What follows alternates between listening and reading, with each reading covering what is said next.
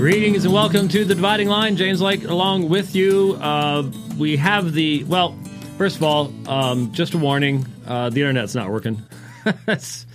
According to Rich, it's really bad. And so, yeah, sorry. I don't know what we can do about it. Some days it's perfect. And then other days it isn't, and we don't know. And Cox Communications, for some reason, doesn't know either why any of that is. So we do the best we can on our end, and then you just deal with it from there. So we're going to do the best we can. I've already turned Twitter off so that I don't see all the, I can't, it's stopping and starting, and hopefully we'll get it all recorded and get it posted for you as quickly as possible if that is what is necessary. Might as well start off with something somewhat lighthearted. This is what I wanted to play for you last time, and the tech got in our way that time too. But I don't know. I thought this was well done, and it's not actually. Sadly, it's any good parody is good because it's truthful, and it's got at least an element of truth to it, and that's what this has. So. Here we go. Here's the COVID mask. Calling all cars. Calling all cars. Man trying to enter an office building on 4th and Main with no mask. Repeat, no mask. I walked into my job late last week when my co-workers all began to freak. They started cursing and began to shout and said quite rudely as the boss threw me out, "You need a mask. I need a COVID mask. A COVID mask. It seemed a lot to ask. To wear a mask. To do a simple task. Put on a mask. I need a COVID mask. Made it mandatory almost every place that we can't be seen unless we hide our face. I can't even leave my humble abode without something covering my mouth and nose. We need a mask. We need a COVID mask. A COVID mask. It seems a lot to ask. To wear a mask. Can't even mow my grass. Without a mask. Without a COVID mask. This mask wearing isn't fun. And the snitching has now begun. My neighbor called the hotline 'cause my dog wasn't wearing one. Walking through the mall, a woman's voice did ring. Seemed she was troubled by just one thing. She pointed to the door, shook her fist and said, "What are you trying to do, you jerk? Make everybody sick?" Forgot his mask. Forgot my COVID mask. It's COVID mask. Nobody gets a pass. That stupid mask. Can't even pump my gas. Without a mask. Without a COVID mask. Honey, I'm home. What do you want? I need to come in and get my mask. Don't let Daddy in the house, Mommy. He's not wearing his mask. No mask, no entry. Sorry. But, honey... You should have taken it with you. You're not getting in this house. I changed the locks. She changed the locks. That's... The sad thing is we're seeing videos of people to where this is... That's what makes it funny, is... the COVID mask. Yes, there you go. Very well done. Parody lyrics by Dale Officer. That gave the original lyrics to Monster Mash, but are those people even still alive today? That was a long time ago. But yeah, there you go. The COVID mask. That's what I wanted to play for you last week, but we didn't get a chance to do that. And you have to try to smile, but it's hard to. This morning I get up and New Zealand, Auckland, New Zealand, will move back into alert level 3 at midday today, meaning schools will be shut and most people are required to work from home. Public facilities, businesses, and restaurants will be closed. Full close down in Auckland, lockdown. The rest of the country moves into level 2. The news was announced by Prime Minister Jacinda Ardern late last night after COVID-19 was confirmed. Ready? After hundreds of deaths, after COVID-19 was confirmed in the community when 4 people from one Auckland family tested positive. No deaths, but 4 positive tests. Viruses are going to do that.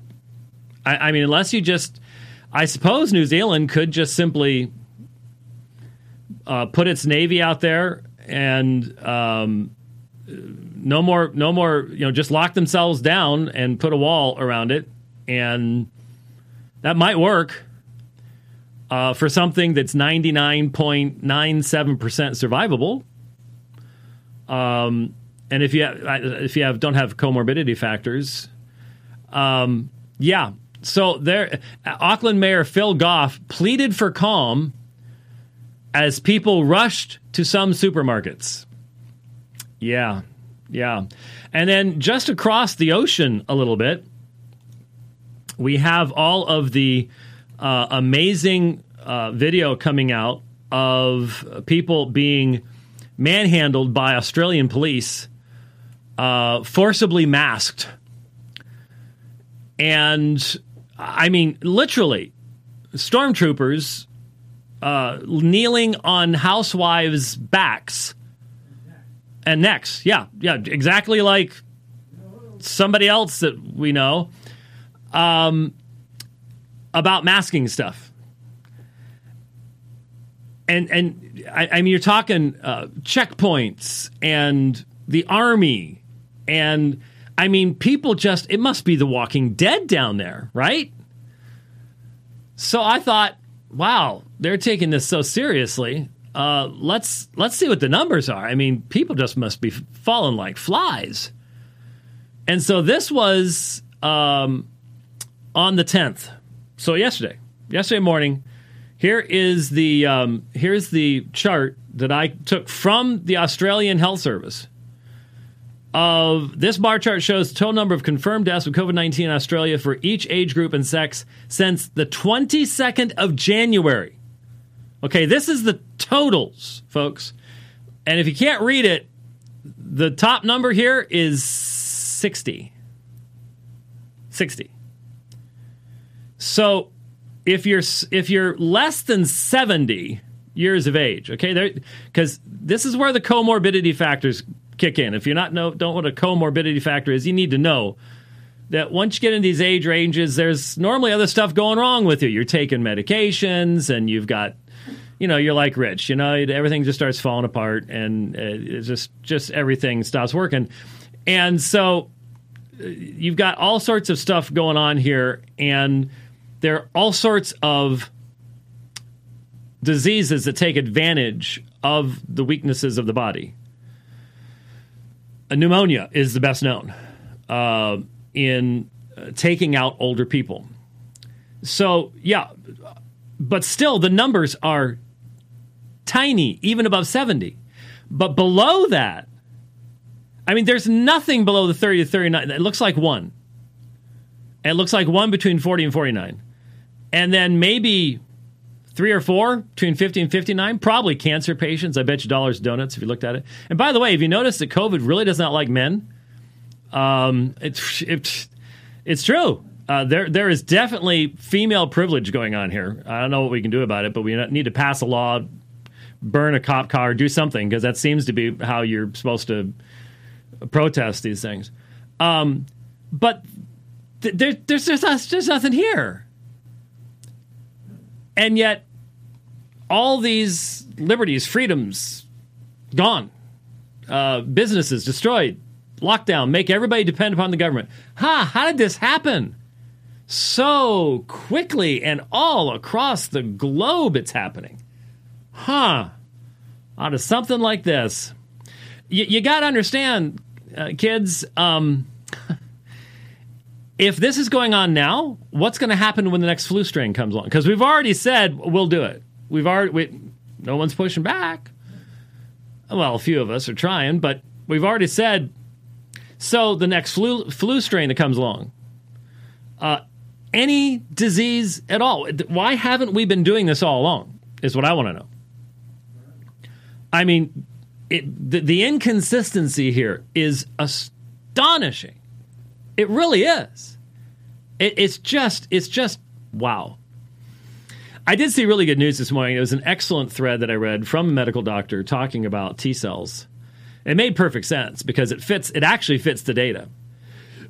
Because there are some people that this thing is a nothing burger. They test positive and they're like, really? Well, I guess, a couple weeks ago I sneezed once. But for some people, it's an absolute nothing burger. They don't even know they have it. Why? You would think that would be the big question. You would think that would be the thing that with all the research and stuff like that. But it's not, because what's all the research about?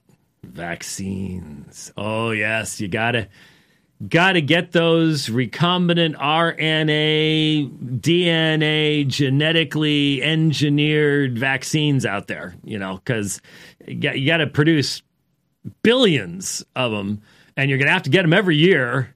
And, oh, yeah, you don't think there's somebody just salivating over that? Oh, you bet. But this idea of actually your body, an immune system and stuff, T cells, all sorts of... You would think there would even be more information in this area. It's slowly coming out. The people who are still working and maybe not getting all the government money, but are going, hey, it seems that some people actually have a natural immunity to this stuff because they have T cells that have responded to other coronaviruses and they seem to fight this stuff off. And hey, maybe there's a way to do this without quiet. That ruins all the political power and money. And just follow the money. Just follow them. It's astonishing. It really is. It's just shocking what we're seeing out there. But anyway, there's the COVID mask song. So some of you folks are going to be bouncing around the house. The COVID mask. You can't help. That's just what. I only run 29 days of risk. You know that, right? You only run 29 days of what? Risk. I don't know what that means. See, in October, I turned 60. Oh, really? And then after November 4th, the risk is over. That's true. So I only run 29 days of risk. That's true. So yep. I'll probably have to quarantine for all of October. Yep, that's true. October surprise coming. Kamala Harris, the next Marxist president of the United States. Because I'm sorry, Joe Biden's not there. So Joe Biden's handlers chose Kamala Harris, which is fascinating. Really, really fascinating. But I mentioned on Twitter just a few minutes ago that I remember I was driving through a beautiful canyon outside of Evergreen, Colorado, listening to one of those interminable Democratic debates last summer. I don't know if any of you remember those, but they had at one point 22? Was it 22, 23 candidates? And so they had to divide it up because you just can't have that many people on the stage at once. And I just remember at that time thinking to myself as I was listening, I was saying, man, the worst one of all these people is Kamala Harris. And thank you, 2020. It's just that year. Yeah, it's great. Anyway, I wanted to mention a Twitter exchange that I did not have. Actually, my daughter did. Most of you know that Summer Yeager is my daughter, and she does Sheologians, and lots of folks enjoy listening to Sheologians, so that's a free plug there for Sheologians, for Summer and Joy, and the hard work they put in. I haven't asked her, and I haven't asked Luke if they've said anything about it, but I have to wonder if there haven't been a few times when both Summer and Joy have wanted to have a conversation with Luke Pearson, one of my fellow pastors at Apologia, who was the one who not only came up with the name, but they're all sitting around along with Marcus Pittman going, y'all ought to do a webcast. Years later now, sometimes I wonder if they go, thanks, Luke, thanks, Marcus. Appreciate all this, especially with the name, because it's identical. It's just what John said about Skillet. It was that's funny. Let's go with it. And then years later, it's like, Okay, for the 147,000th time, this is where Skillet came from. Same thing with Sheologians. That was Luke.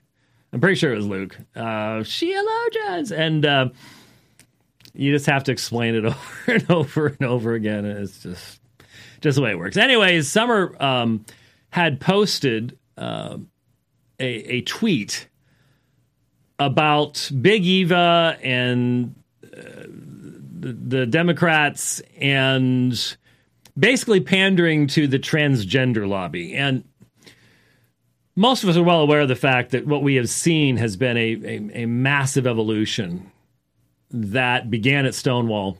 Well, it began before that, but really exploded at the Stonewall riots. And interestingly enough, even though that was primarily associated with homosexuality, there was a lot of cross-dressing that transgenderism, I don't even think it was a term at that time. But we have seen a tremendous revolution, and we have talked on this program many times before about the reality that after Obergefell, that was, I think it was the day after my anniversary, so I think it was June 26th when Obergefell came down in 2015. I was in Flagstaff. I remember I was speaking at a conference up at NAU, and it was like the next day. A switch was flipped, and it moved from quote-unquote homosexual rights to transgenderism. Transgenderism became the cause celeb. Homosexuality was almost yesterday's news. You've got your gay marriage rights. You've gone as far as we can go. Homosexuality, by its nature, affirms gender categories. So if you want to continue the deconstruction of the society, of what holds us together and allows us to cooperate together and have morality and law and make advancement, to bring about anarchy so that you can then reset everything, start everything over, and now you're in charge. The homosexuality can only take you so far. Transgenderism destroys it all. That takes it down to the very foundation. And so, remember during the when Elizabeth Warren was talking about one of the things she was going to do. What was it? She was going to have assign a young teenage transgender person to her cabinet or something as to lead in such and such a thing. And that Kamala Harris is going to say something similar too, because Kamala Harris can actually speak. She can actually put 2 or 3 sentences together before she starts talking about Joe Biden's hairy legs. And so she will be the one out there doing the stuff, and it's going to fall to her to be promoting this stuff. And so you're going to be getting the same kind of promises of positions for transgender people, so on and so forth, coming from Kamala Harris, who is now going to become the mouthpiece for the. She's not going to hide in her basement, and so I still, to this point, believe that before the election, Joe Biden will drop out, and maybe she'll take his place. I don't know how that would even work, but I'm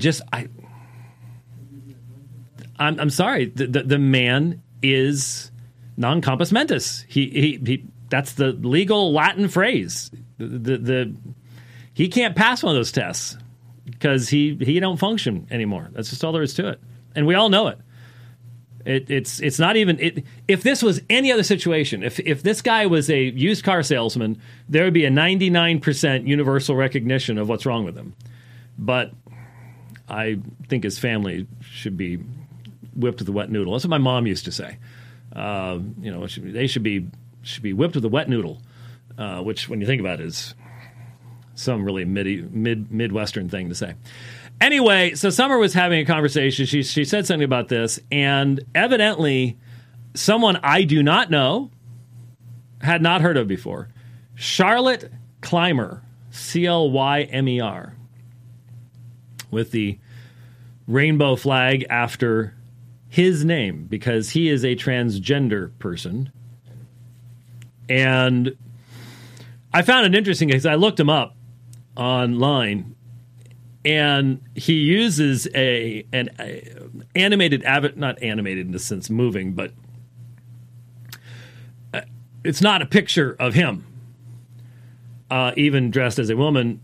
It's a female avatar, and that's the fantasy. That's what he thinks he is this petite little girl when he's not a petite little girl, and he can never be a petite little girl because genetically he's not a little girl. He's not little anything. He's a man.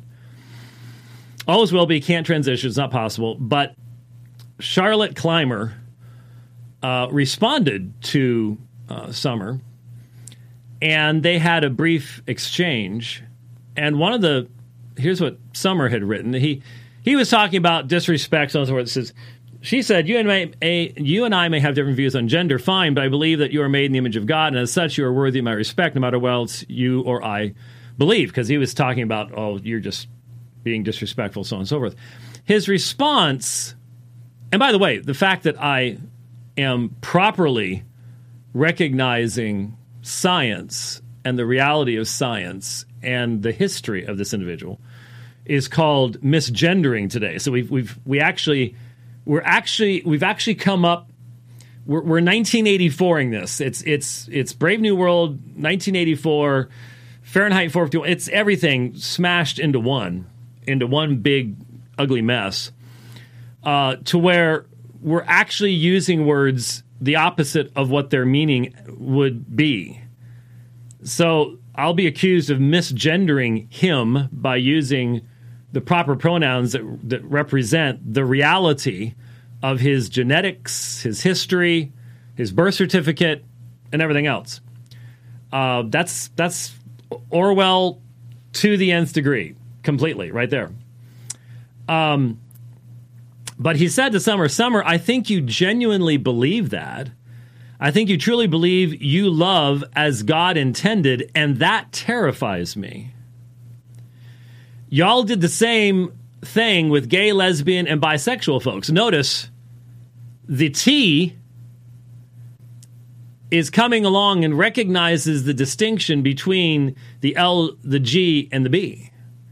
Because I've said many times, the whole LGBTQRSTUV thing is a potpourri of self-contradiction. The T is at fundamental odds with the G and the L. The B is off by itself someplace. But the LGB all assumes gender categories that T destroys.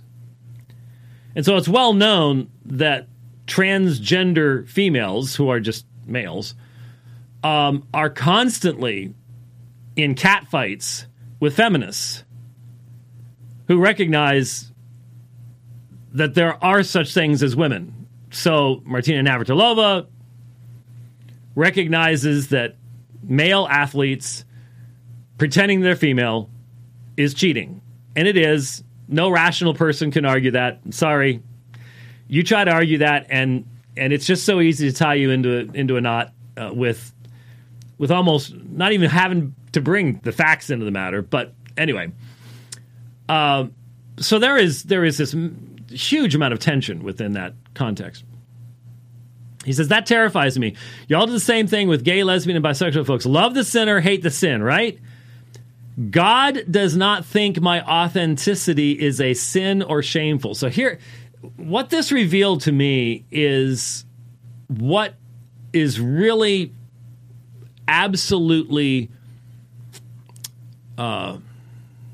central in the thinking of the trans individual who is pretending to be something that they're not. God does not think my authenticity is a sin or shameful. So you can share all the violently anti-trans propaganda nonsense you want that tells trans and non-binary people they're not real. But I know better. I pray to a loving God who created me this way, and you will never invalidate God's promise to me. Now, listen to those words. This is a person desperately seeking to convince themselves about a reality they know is not real. This is a self-deluded person. This is a person desperate to maintain a personal delusion that they have invested their entire identity into. So God does not think my authenticity is a sin or shameful. Now, do you think this person actually has any foundation whatsoever? Any foundation whatsoever for even beginning to provide some kind of objective foundation from Scripture for this kind of, these are theological statements. He is pretending to know what God does and does not think. So either he receives personal revelation, or he's arguing that there is something in Scripture, somebody's Scripture, that provides a foundation for this. There isn't anything. Let's be honest, there's no discussion of transsexual individuals in all of Scripture. And if you're going to follow Jesus, you're going to claim to be a Christian, then Jesus would have known about transsexuals, right? Because he was God in human flesh. So why didn't he say anything about them? Why would the Spirit of God who gives the Scripture not have said anything about all of that? So the reality is that Scripture identifies male and female as creative categories made by God, not determined by man.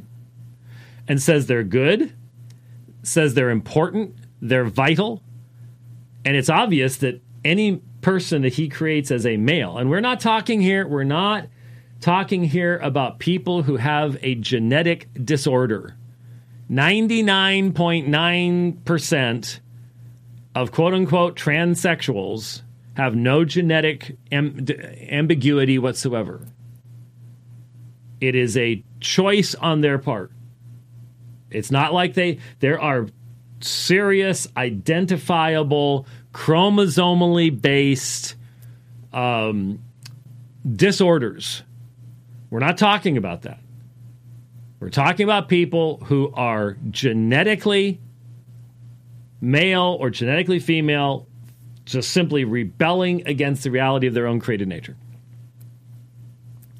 So notice the words that he uses. My authenticity. They're not real. God created me this way. Do you hear what's going on here? Do you see why this is having to happen? Do you see what the motivation here is? Because the reality is, even if this individual has poisoned their body with foreign substances, hormone treatments and things like that, which are not treatments, it's poison. It is the long-term medical effect of introducing unnatural hormonal substances into the body is universally recognized in medical science as deleterious to lifespan and to health and to everything else. That's not questionable either. That is a good way to destroy yourself. And maybe this individual has been mutilated, has chosen to voluntarily mutilate their bodies and make themselves non-functional in being able to father children, bear children, whichever side of that natural divide you're on. None of that makes you a man or a woman. And that's why the suicide rate is so astronomically high for post-operational transgender deceived persons, because it doesn't do what they hoped it would do. It doesn't change things. They have to get up every morning and convince themselves of the deception that they had to convince themselves of the day before as well. And so you can hear this in the very words that are being spoken. Now, everybody in this audience knows right now, this could be the last dividing line you'll ever see on YouTube. If you dare say what is obviously true. Speaking obvious truths is not really legal anymore as far as the tech, our new tech overlords are concerned. And so you can't, the censor who finally gets us will sit there and will hear what I'm saying and say, that's it, they're gone. But know in their heart of hearts, I can't refute it. I can't argue with it. But that's offensive, or that's not safe. That's the new religion, safism. You got to make everybody feel safe, which means no one is actually safe at all. Because if you don't speak the truth, there's no safety anyways. So the question I had was, how do you approach someone like this? Who is in essence demanding that you as a Christian respect the fundamental perversion and violation of God's created order? Well, you have to distinguish, and here's the part. See, the answer is that you distinguish between them and their sin. As it was even brought out, love the sinner, hate the sin.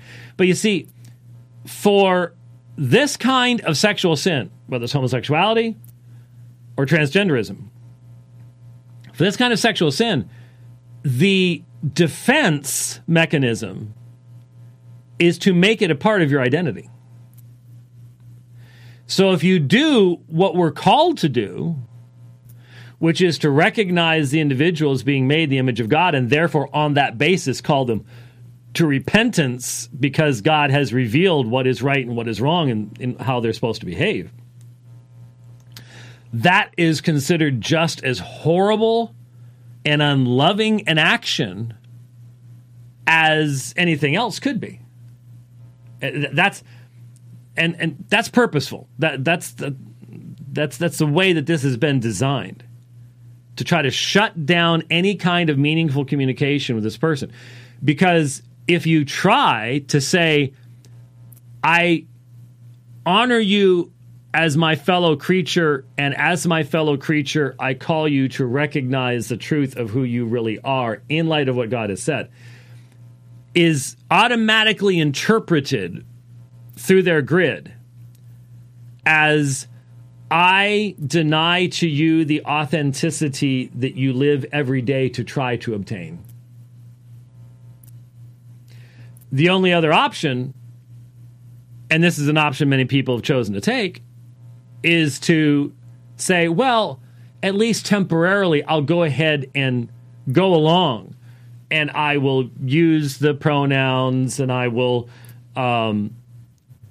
use the names, and I will treat this man as if he's a woman, in the hopes of somehow getting through. But the problem is, by doing so, you have reaffirmed the initial, first, strongest level of defense of the delusion, the identity.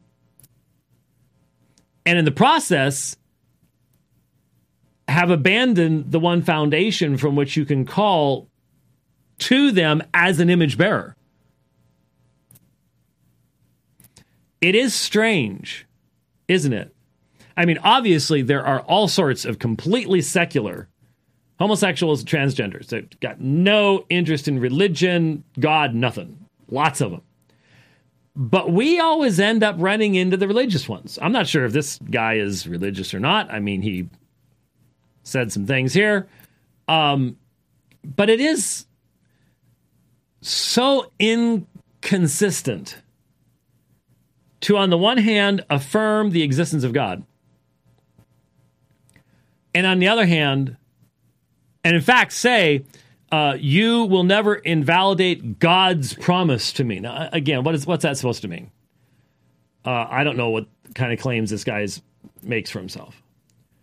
But on the one hand, to say that God exists, and even to claim that God has promised something to you, but then you put yourself in the position of determining your own reality. God doesn't do that for you.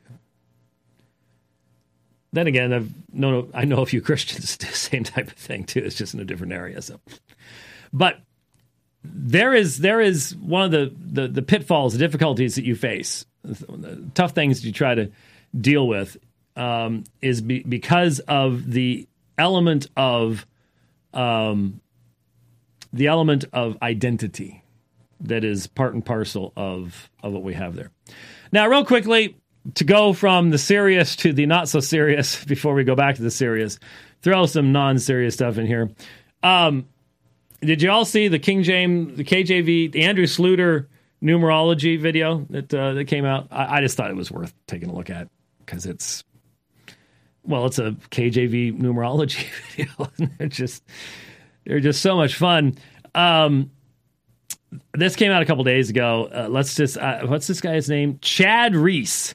Chad Reese is on with Brother Sluter, and Brother Sluter is in his. Now put it up on the bottom here because I want to point something out because I didn't do this before, but I want you to see right there. See that? See where I'm right in the middle there.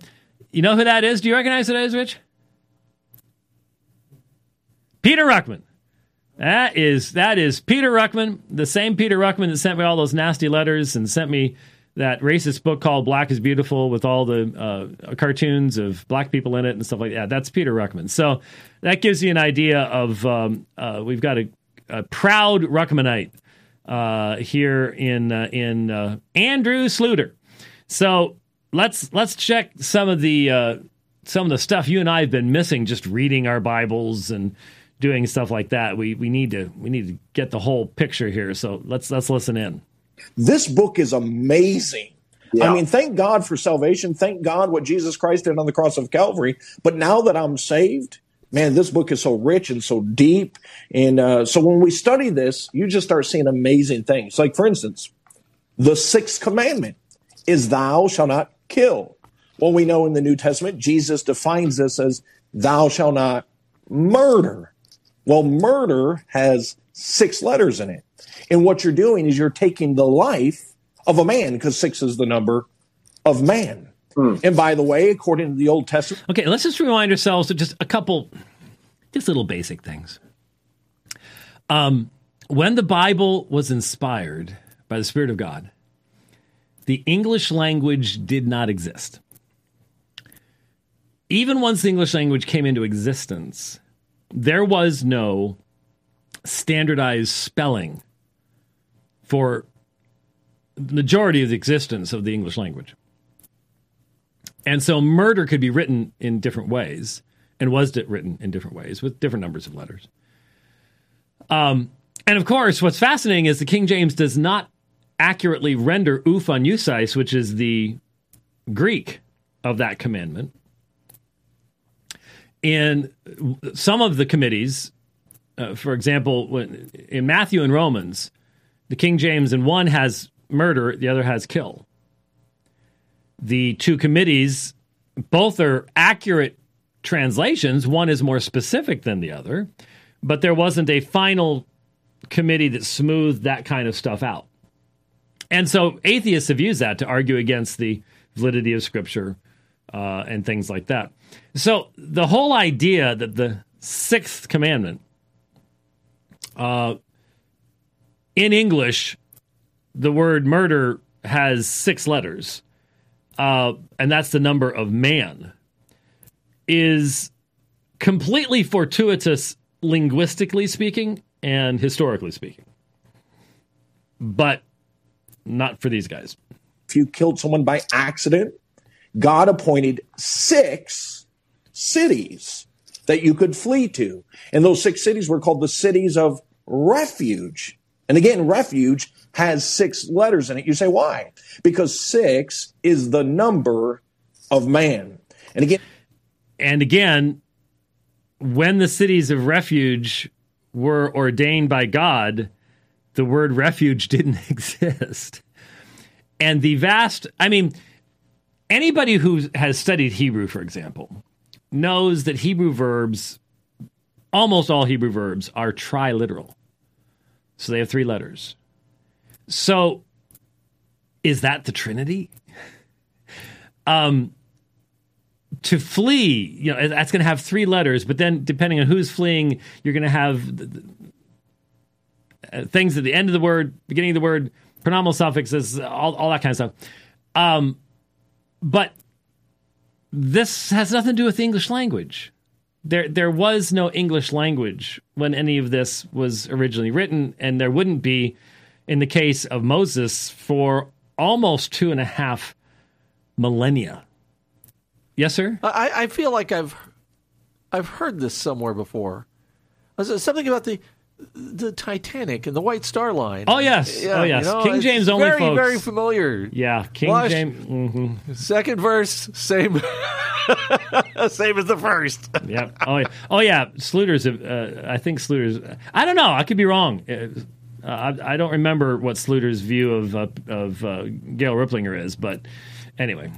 You just see these miraculous things over and over and over again about the number 6. I think about the battle at Jericho, where God, if you read it in chronological order, in Joshua chapter 6 there, he tells them the very first command is to march around the walls of Jericho 6 days.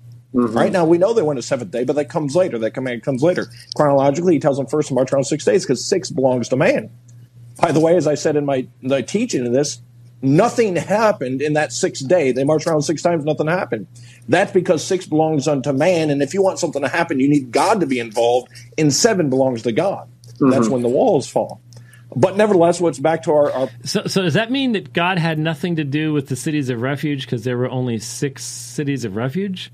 So you need to build the 7th city of refuge for God to get... It's really hard to follow some of this stuff. Is Joshua is the first book named after a man in the Old Testament, and it's the 6th book of the Old Testament. And again, just by coincidence, which we don't believe it is, Joshua has 6 letters in his name. Joshua does not have 6 letters in his name when written in Hebrew, because like SH in English is just 1 letter in the Sheen in Hebrew. And there was no English language. And of course, the order of the canon is different in Hebrew than it is in our Bibles today. And so if you start doing multiples of 6, that eventually is going to fall apart as well. But I realize that I'm looking for consistency in the midst of this. Do you think he got together with some of those people doing 2 + 2 = 5? We were talking No, not at all. No. The 2 + 2 = 5 people are weirder, believe it or not. No, they didn't get, no. Just points to 6 as a number of man. All this is significant to understand what the days reveal. Now, when you get into the New Testament, we know the 6th book of the New Testament is the book of Romans. It's the only book with the word man in it. It also has 6 letters in it. Now, just in case you've misunderstood, man appears, anthropos or aner or whatever, andros, appears in many books of the New Testament. He's talking about the actual name that we use in English rather than, because he says in the New Testament, but again, Roman, M-A-N is in Romans. So that's where that. But I think I think he missed something there, because if you're Jamaican, then man appears in Philemon. Hey, man. Hey, man. I'm sorry. And just by coincidence, if you go to Romans chapter 6, verse 6, and you look at the 6th word, that also is man. This book is... Okay. All right. Okay. Go ahead and take that down. You got that? Okay. Romans. I forgot to Romans 6:6. And of course, the New American Standard says our old self. It's our old man in the King James. I'm so sorry. In Greek, it's actually the 7th word in Romans 6:6. And of course, the divisions of Romans into chapters was done long after the time of the apostles, and then the verses. Now this is how you completely destroy these poor guys, is to point out that the verse division, which makes this the 6th verse, was done by a Calvinist. Yeah, it's done by Robert Estienne, who was Calvin's printer at Geneva between 1550 and 1551. So that's the only reason. Right, that's right. So he knew Calvin personally. So what's frightening is that there are literally thousands and thousands of people who think that kind of stuff has validity. And then when someone absolutely decimates that kind of reasoning, they're left with nothing. I don't know if I kept it. I don't think that I did, but let me just look here really quickly. I took a screenshot of is this it? Yes.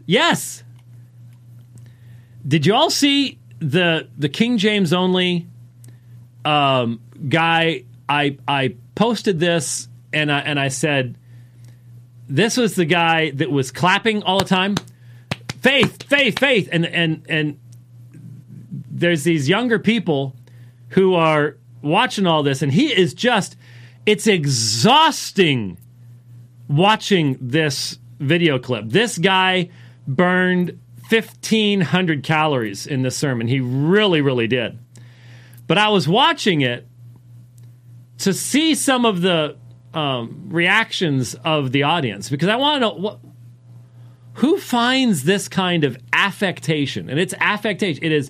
It's like when Reformed Baptist young preachers try to pretend that they're Pastor Martin. Okay? You know, you start off really quiet, and then all of a sudden you get really loud. Let Al Martin be Al Martin. Nobody else can be Al Martin.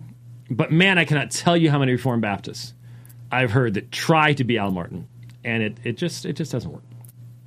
It's an affectation. It's adopting, and that's what this guy is doing. This is, and it was exhausting to listen to. You developed. I think I said I developed asthma listening to this, because that's what it was. But then I happened to be watching it, and I saw this, and I stopped, and I did a freeze frame. See what I put an arrow in. And here's this young lady, and she's sitting in the back, and she ain't listening to nothing. And the look on her face is, I've heard this my entire life. And she's probably 17, just about to leave home. And the thing that crossed my mind was this kind of preaching, which is totally focused on the means and not the message, provides no solid foundation for anyone. And I was just looking at this going, that's the poor child I'm concerned about, is the one who has been it's spiritual abuse. That's what so many people experience in these types of churches. It's just simple spiritual abuse. They're never ever challenged to grow in the grace and knowledge of the Lord Jesus Christ. They're just screamed at because people think that screaming is preaching, and it's not. It's not. By the way, before I go to the Molinism stuff, which I have promised to do, yesterday, Apologia premiered, because we don't go live to YouTube. We're on Facebook. We don't go live to YouTube, so you have to create a file and get it uploaded and stuff. And so you do a watch party type thing, and you put it on YouTube. And they have comments open, and so I saw that it was premiering. So I clicked on it, and I started looking at the comments. And I was fascinated by how many people are so bored in life that they would see that a sermon on limited atonement was going to be on, and so they're going to camp out in the comments just simply to misrepresent what's being, distract from what's being said. It was amazing. It was sad. I kept pointing out, but you all aren't listening to what I'm saying, are you? Because I was answering almost all their objections just in the sermon itself. But the one guy said, I already know it's evil doctrine. I already know it's satanic doctrine. I don't need to be listening to what it says. And you just wonder who sends these people over. It was just another reminder of why, YouTube can be a great thing. We had people watching from literally around the world, and most of the people obviously were appreciative, and the ones that were actually listening weren't participating in the back and forth anyways. But still, at the same time, it was fascinating to observe that type of stuff. And it's the first part of two parts. And those of you who are regular listeners to this program, you've heard pretty much everything that I was saying before, with the exception of some of the, pastoral application, exhortation type stuff. I suppose might be something a little bit different than I would do here. But we were in Romans 8. We have dug pretty deep on Romans 8 here. So yeah, that's the way that is. I just remembered what that charge is because I talked to you about it. Yep, you remember what I talked to you about? Yeah. I just remember and I even told you I didn't get an email on it. Yep, sorry. Sorry. We were obviously having a conversation about something beforehand, and isn't it? No, didn't baseball close down again? I don't know what's going on with all that. The Big Ten gave up today and rolled over and said, "Scratch my belly, we want to be safe." So yeah. Anyway, all right. So how am I going to do this? I guess I'm just going to play it. I was directed to a answer given by William Lane Craig to the issue of apostasy. Now, you might think, well, that's not really William Lane Craig's thing, is it? I mean, for years and years and years, William Lane Craig has emphasized philosophy. Well, recently he's been getting into certain theological issues. And I find it interesting that people who have spent their entire lives in one field feel that it's pretty simple to just simply walk into another and have the same level of knowledge in that field that you would in the field that you spent most of your life in. Have you noticed atheist scientists, for example, think that it's just simple to become a theologian type thing? We've seen that from a lot of people. Anyway, but the thing is, Craig's soteriology, in light of his Molinism, is what I want you to be hearing in the answer that is given here, because it's an interesting question that is asked of him, and it's basically based on his Molinism.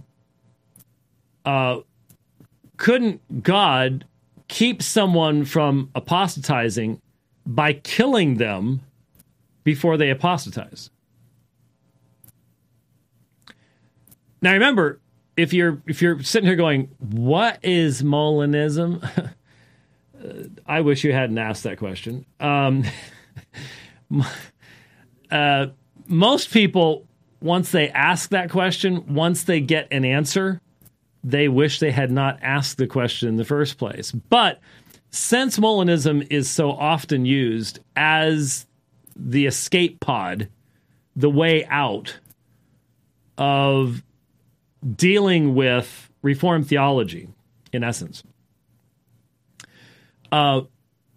Molinism is a philosophical theory developed by Louis de Molina, a Jesuit scholar. Some would say that the central elements of it were developed by people before Molina, maybe by at least some elements by some Anabaptists around the same time period. But Molina was the one who wrote extensively on it. And it was used as a mechanism for getting around the Reformation, and specifically Reformed theology and Calvinism. What it does is it posits a micro-management of every aspect of creation. And you go, well, how does that get you around Calvinism? Because you have an exhaustive divine decree as well. Yes, but the exhaustive divine decree is free and flows from God's purpose in every aspect. The micromanagement of Molinism is all based upon the autonomy of man. You say, how do those two fit? Because of the theory of middle knowledge. The theory of middle knowledge. Now, the problem is, it's a little bit like when we talk about CBGM, coherence-based genealogical methodology in textual critical issues. Sometimes the terminology is not the most descriptive, or it's not just not descriptive, it's descriptive of something that it's not supposed to be descriptive of. So when people think about middle knowledge, you have to understand what that knowledge is in the middle of. And I guess when the term was initially coined and came into use, most people had, believe it or not, most people had a theological education, and hence they knew that there was two forms of knowledge in orthodoxy in God: the knowledge of himself, and then the knowledge of what God does. So God knows himself perfectly, and that's an eternal reality to God. God knows himself perfectly. But then God chose to act and create, and so he has full knowledge of everything that he has done, everything he could have done, how he could have done things differently. But there is nothing in the created order that he does not have knowledge of, because he created all things. If it exists, it exists because it finds its origin in his will. So you have these two kinds of knowledge, and middle knowledge is between the two logically. Why do I say logically? Because God's knowledge of himself has to come before his knowledge of what he creates, because he has to know who he is before he creates. And middle knowledge comes before the knowledge God has of creation, so it is pre-decree. And in Molinism, because it comes before the decree, it then limits and conditions what God can and cannot do. Why? What is middle knowledge? Middle knowledge is a special knowledge. In fact, William Lane Craig is to describe it here as something with which God is endowed. Now, that's interesting. That's a real interesting piece of terminology. God is endowed. Middle knowledge cannot arise from God. Where does it come from? They can't say. Molinists don't know. It doesn't come from his decree. It comes before his decree, and hence conditions his decree. So normally how you hear it described, functionally, is that God has exhaustive knowledge of all counterfactuals. Well, of course God has knowledge of counterfactuals. God knows that if he hadn't done X, then Y would have happened. Okay, that's fine. But this is much more specific than that. It is the knowledge of what Bob Smith would do if you placed Bob Smith in any given circumstance. So if you put Bob Smith into the days of Moses as an Egyptian overseer, probably want to change his name from Bob Smith. Probably get a lot of teasing as a kid in Egypt if your name is Bob Smith. But what he would do in any given situation is known to God. Whether Bob Smith is living 2,400 years ago, or whether Bob Smith is living today, or in the time of Christ, or whatever.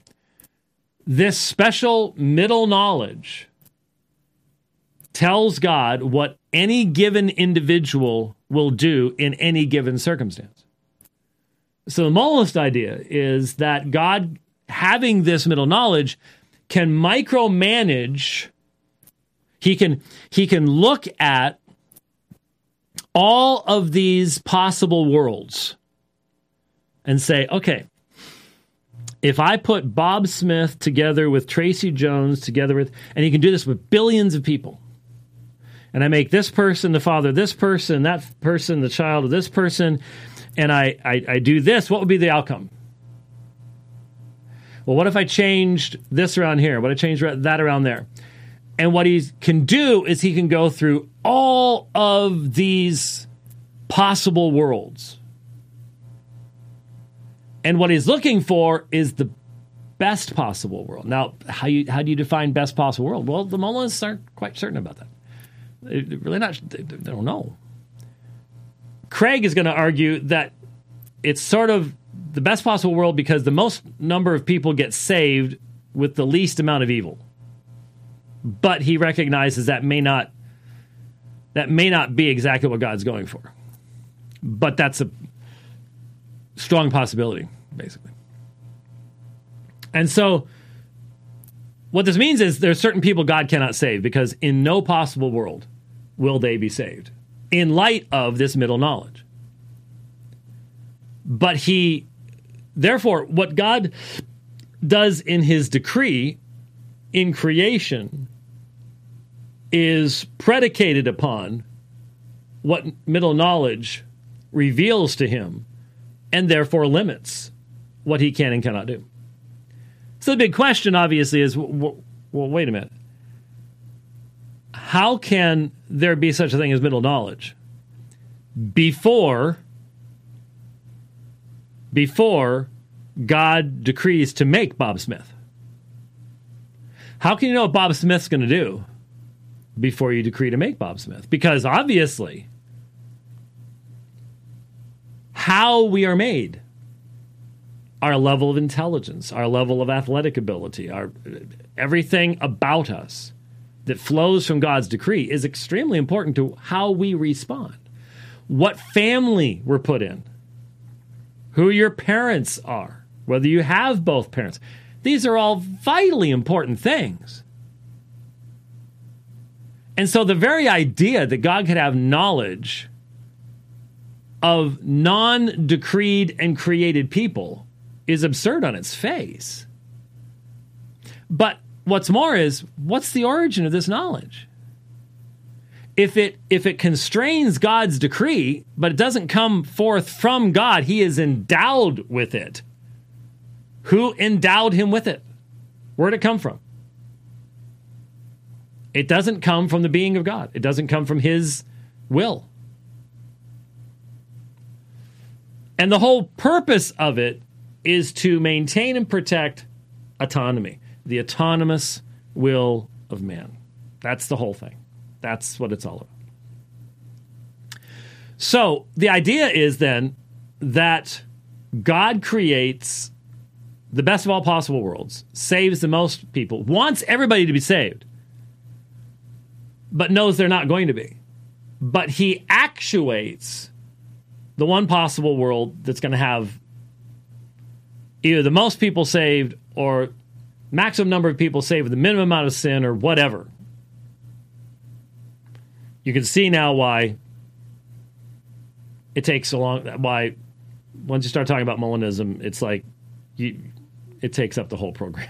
It's just trying to explain it. It takes forever. So William Lane Craig is going to answer a question about apostasy from a Molinist perspective. Now that should be interesting in and of itself, right? I simply ask you to listen. I'm going to be interacting. I'm going to be playing it at 1.4. That's pretty fast. The nice thing about audio note takers, it doesn't turn them into chipmunks. But they will be talking fast. But listen and see. I don't want to poison the well, but this is easy. What does Scripture have to do with any of this? What does Scripture have to do with any of this? All right, so here's we'll listen to it about 2 minutes before I'll break in. Well, I'm not going to make that a promise. It says, "Hi, Dr. Craig. I've been studying the perseverance of the saints, and I found your paper on the subject very thought-provoking." Let me stop right there. The perseverance of the saints means that once a person comes to Christ, that the Holy Spirit preserves them, that God keeps them, and that they don't apostatize or lose their salvation. It deals with that whole issue? Yes, that's right. Okay. So, he said... I said I was going to play the whole thing, but let me just point out, there is no reason to believe in the perseverance of the saints if you don't believe in the sovereignty of God that results in their salvation in the first place. There's none. There's absolutely no reason to. I'm sorry. It is almost sad for me to observe those who do believe in what they call once saved, always saved, or eternal security, or whatever else it might be. But they then deny the sovereignty of God in election and unconditional election. They deny the man's inability to save themselves. They deny the particular redeeming act of Christ in the cross. They deny the irresistible grace of God. But then they hold on to that last point. It doesn't work. And you're going to see how disastrous it is right here. I've been wrestling with the subject as of late, and there appear to be certain difficulties with the traditional understanding of perseverance, some of which you have highlighted in your paper. However, I would like to ask about a difficulty I see on the other side. My question pertains to reconciling God's loving nature with the teaching that Christians can become lost or lose their salvation. If God loves his children enough to send Christ to die for them, why wouldn't he simply take the life of the believer before they apostatize, given his foreknowledge that if they're kept alive, they will apostatize? After all, God is in control of when we die, and Scripture repeatedly affirms that God loves his sheep deeply and desires none of them to be lost. Now, you notice, what's the basis of that? The shepherd chooses the sheep. Unconditional election, which is denied by William Lane Craig in favor of the autonomous actions of man. Even though, the Molinistic can say, well, yes, there is election because God chooses everyone who's going to be saved. But he only does so based upon knowing that putting them in certain situations will cause them to be saved. That's why there are certain people God can't save. Because there is no given set of circumstances wherein they could be saved. I suppose there might be some other people that could not help but be saved, because in any set of circumstances, they will accept Jesus. Well, except they've never heard of him, I suppose. I don't know. Anyway, but you have to differentiate. If you're functioning on middle knowledge, you can say God elected someone, but that's only because that someone fit into the scenario, the possible world, that fits the parameters that God's attempting to accomplish. Okay? That's totally different than God freely choosing a people in Christ Jesus. They're very different things. To me, that it is well within God's capabilities, and that it is more consistent with his character to take one's life while they are still in a state of grace. My mind jumps to 1 Corinthians 11:32, which appears to repeat this sentiment. If he is able to, then why doesn't he? I would love to know your thoughts on this, as I have a hard time reconciling God's love with his allowing apostasy to occur, especially when it appears it could be prevented. The answers to all of this are found in Reformed theology, and have been for a long, long time. There are no answers to this within the Molinistic system. I just feel sorry for some of these people writing in. I hope they find those answers somewhere else. Well, I'll invite you to read your answer to him. All right, here's what I wrote in reply. This is a really thought-provoking question about which I've never really thought. So let me offer just a couple random thoughts here that may stimulate further thinking about the subject. One way to respond to the question is to affirm that this is exactly what God does. He ends the life of would-be apostates before they fall permanently away. The obvious challenge to this response is that we seem to have good examples of people who do apostatize. But here we have to differentiate between such alleged cases and people who temporarily fall away and then eventually repent and come back to faith, like the Apostle Peter. How do we know that persons in Scripture who seemingly apostatize, like Demas, do so irrevocably and do not come back to Christ, even on their deathbeds? Okay, so there have been a few biblical examples, but no texts examined yet. Where would you go at this point? You got to go to 1 John 2. They went out from us, so it might be demonstrated not truly of us. They have been of us, they would have not gone out from us, etc., etc. That's where you'd go, but that doesn't really fit this scenario, so he doesn't end up going there. Moreover, we must differentiate from permanent apostates people who never had genuine saving faith in the first place, but merely a counterfeit. What's genuine saving faith? Again, the Reformed person can deal with this, regeneration, the gift of faith, so on and so forth. But if you are really affirming autonomy, then what is genuine saving faith? What marks that? And where does it come from? That would be one of the questions. Like Judas. In cases of counterfeit faith, apostasy does not truly enter the picture. So, on this view, although it is possible to apostatize and forfeit salvation, no one ever actually does so. As you explain, this is a Molinist viewpoint, rather like the views I describe in my article. I suggested that God might provide gifts of grace that he knew would be effective in winning the free perseverance of the saints. So he knows what free gifts of grace will be effective in creating perseverance. And on what basis? Middle knowledge. So he knows that for certain people, if you give them certain gifts of grace, they will persevere. So that now has to be factored into the creation of this perfect world. And so really part of the question now is, well, if that's the case, then is apostasy a part of the equation for determining the best possible world? Not only how many people get saved, but how many people endure to the end. It starts getting really, really difficult. You suggest that if that's not feasible, then he just kills off the would-be apostate. The implication of both views is perseverance of the saints along with libertarian freedom. An alternative view would be to say that God has morally sufficient reasons for allowing someone to freely apostatize despite God's every effort to save him. For God's concern is not just with an isolated individual, but with a whole world of free creatures whom he seeks to draw freely to salvation. It may be that if, for example, he kills off Joe before he can fall away, then his little daughter Sherry, embittered by God's taking her daddy prematurely, refuses to come to faith in God, and maybe even falls away from faith herself, in which case God has to kill off Sherry, too, before she can do so. I think you can see how quickly this can get out of hand. Maybe Sherry, or her child, or grandchild, etc., had God not killed off Sherry's father, and hence Sherry herself, would have become a great hymn writer or Christian doctor who would help to bring thousands to Christ. Rather than a single apostate in hell, one might wind up with multitudes in hell instead. When we remember that God's goal is to bring an optimal number of people freely to salvation, it's not at all implausible that such a world would include some apostates. Okay. Now, okay. I feel honestly for people who get stuck in situations like this where you missed the turn 3 turns ago, and now you're trying to deal with the map, and it ends up it's messy.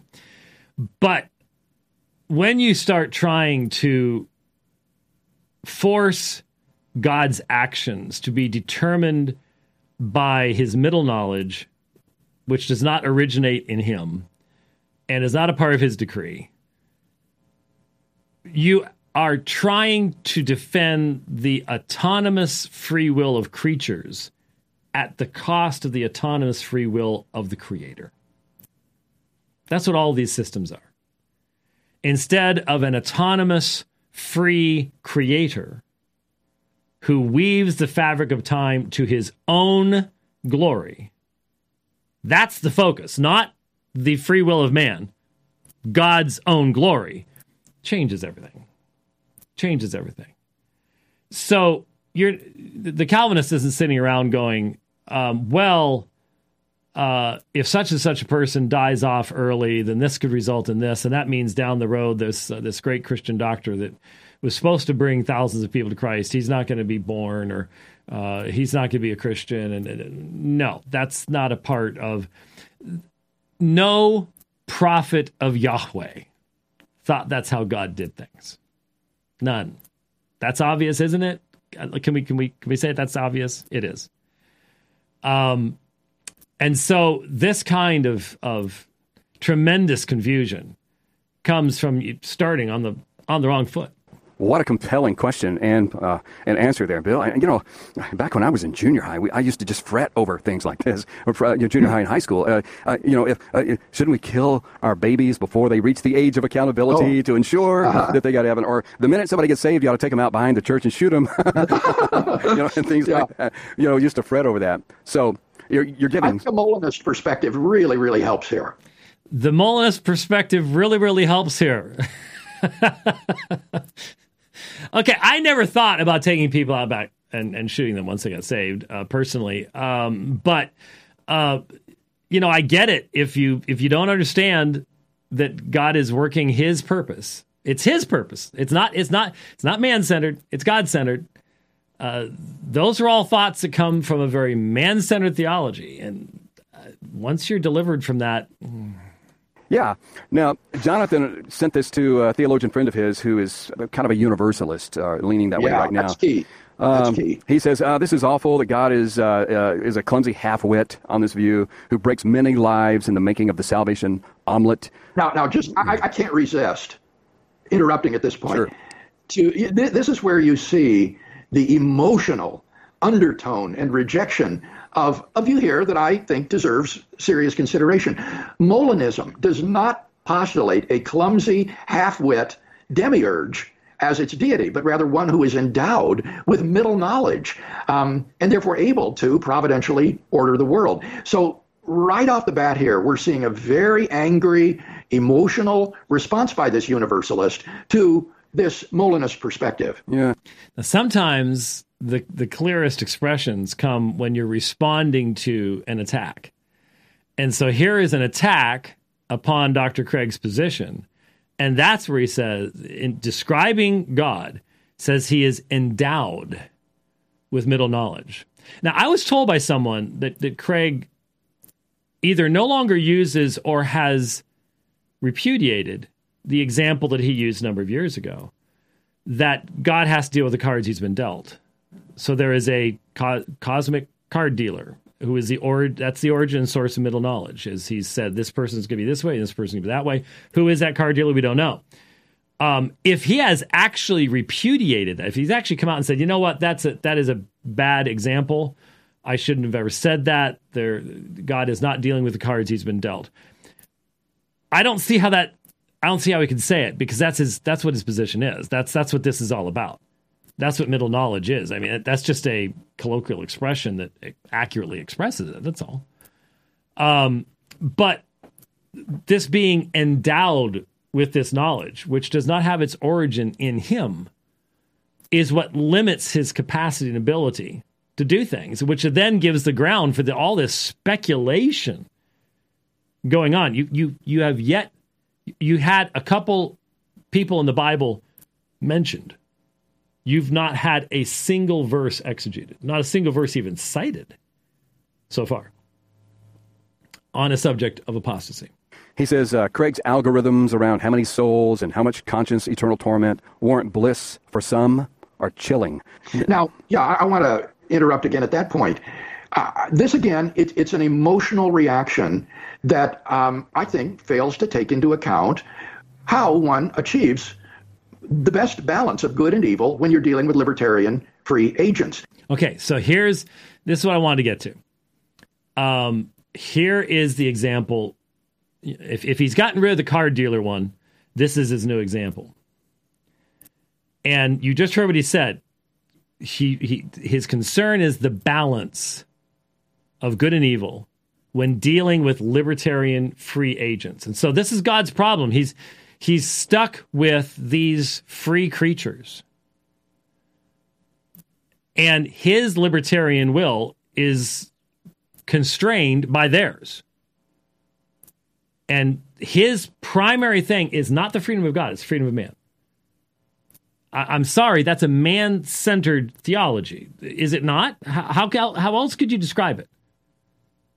So listen to the example he's going to use here, because I think it's just as revealing as the cosmic card dealer example was. And we face these kinds of decisions all the time. For example, you remember when there was that horrible mass shooting in Las Vegas from the hotel, and so many people at the music festival were lying, bleeding out, or scattered around the ground, and the first responders came.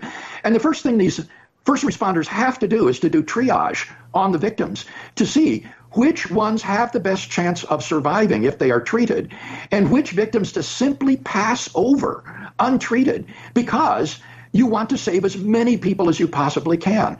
And so these are the kinds of moral decisions that I think have to be made. It is not chilling, calculating algorithms. It is an attempt to ask ourselves, how do we achieve the best balance of good and evil in a world of libertarian free agents? Yeah.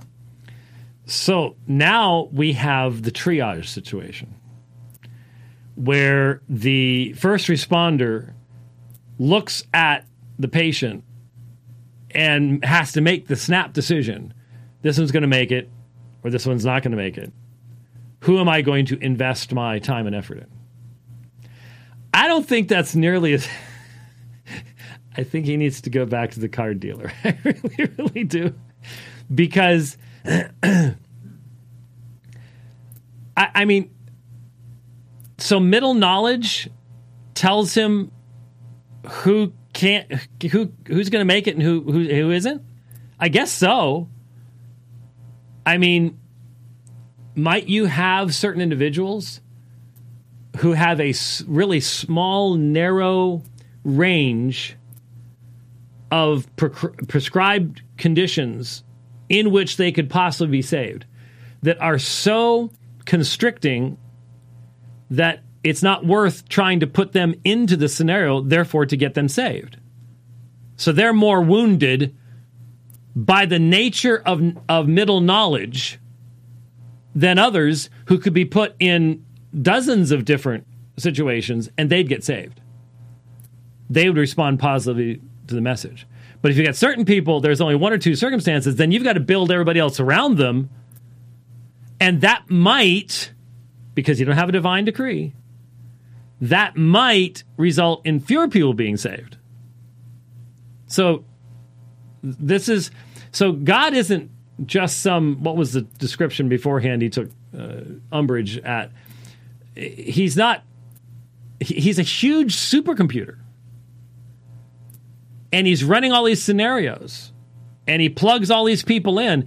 And now the supercomputer is using AI to do triage. That's where Molinism now is AI to do triage. And I was rather amused that he said there are better explanations out there that are more consonant with Scripture and that don't make God into a sadistic figure. Well, what are they? I mean, you can say, you at least try to discuss a couple of options.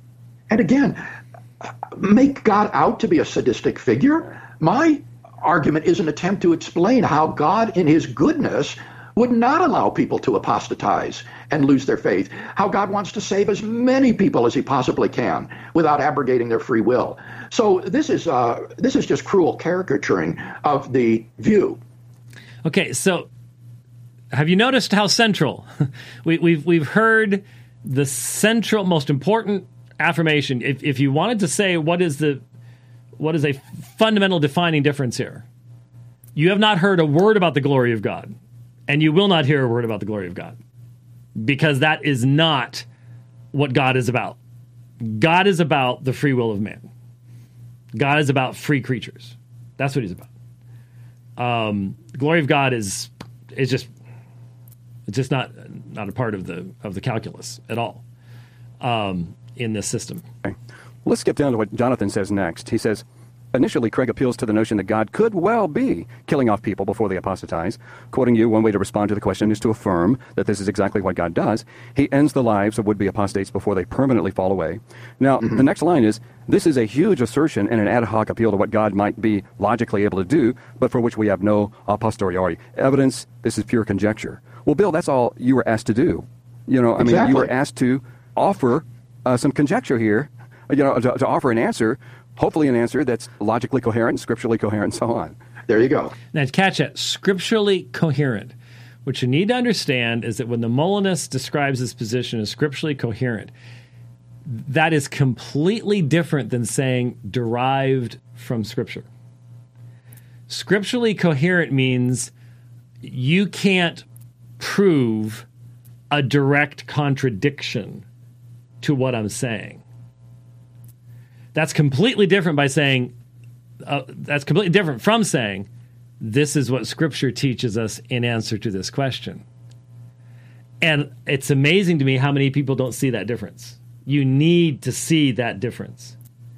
There is all the world of difference between telling someone, this is what Scripture teaches positively, and saying, here is my speculation, and I'm unaware of anywhere where Scripture directly contradicts the conclusions I've come to. Well, of course, Scripture might even address what you're coming to, but that's the assertion you're making, and that's how it's being used here. They're not going to say this is derived from Scripture, but their claim is, well, it's not directly contradicted by Scripture. And I would even dispute that, but if the answer is logically coherent and it's biblically consistent, then it's not a deficit of the suggestion that it's conjectural. One isn't claiming that it's true.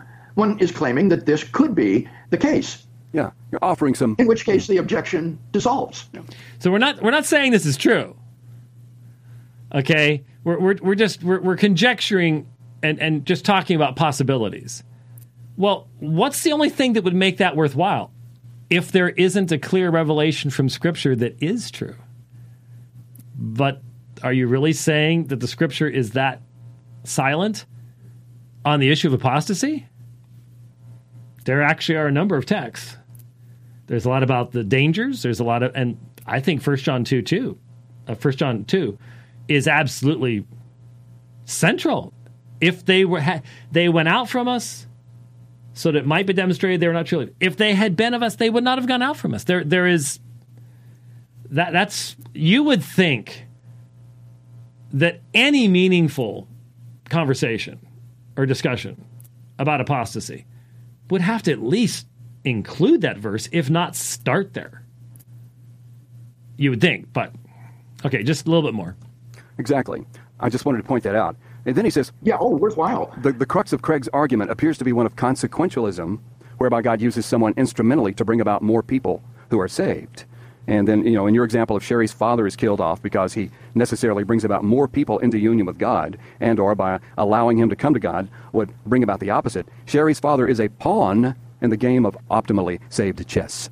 And that's inaccurate. I'm not espousing consequentialism, which is the view that the ends justify the optimal number of people possible. And that may often involve passing over some and not saving them because more lives will be preserved if you do so. And that's not consequentialism. That is simply weighing goods and evils and adopting the moral principle, love thy neighbor as thyself. And the most loving thing to do here is to save as many lives as possible. Now, I just need to point out real quickly, this triage language is based upon the content of middle knowledge that informs God of what individuals would do in certain given circumstances. So the whole idea of those first responders running onto that field in Las Vegas once they took the guy out and starting to treat people. We think of the horrible evil. Something. No, this is just simply because of middle knowledge. Just because of what middle knowledge tells you. This is God doing these decisions in determining what world he's going to create that has the best balance of good and evil, saved, unsaved, so on and so forth. Okay. And of course, in my example, it is God's will that Joe, Sherry's father, be saved. He's not a pawn at all. God wants Joe to be saved. He gives him sufficient grace to be saved. The only reason that Joe is not saved is because he irrevocably and freely rejects God's saving grace and every effort to save him, and repudiates God's love for him. And God mourns his loss. But God, out of respect for Joe's moral autonomy as a free moral agent, allows him to make such a choice. So God wants to save him. God tries to save him. God extends grace to save him. But for some reason, God actuated a world in which he will not be saved. So he did not put Joe into the context whereby he would actually be saved, or he would have been saved. So for some reason, he tries desperately, but doesn't actually accomplish what he's trying to do, I guess is what he's saying. This, my friends, is Molinism. What I'm going to do, since we've gone for a full 90 minutes, I have one other clip from Frank Turk on Molinism. It's not nearly this in-depth. It's much shorter. I'll hold that off for the next program, which will be tomorrow, probably an hour later, if that's okay. I've got a lot going on in the morning tomorrow morning. So we'll slide that one over to there and sort of pick up with the conversation on that side. So hopefully it's all been useful to you. Thanks for watching the program today. Like I said, we'll see you tomorrow afternoon. God bless.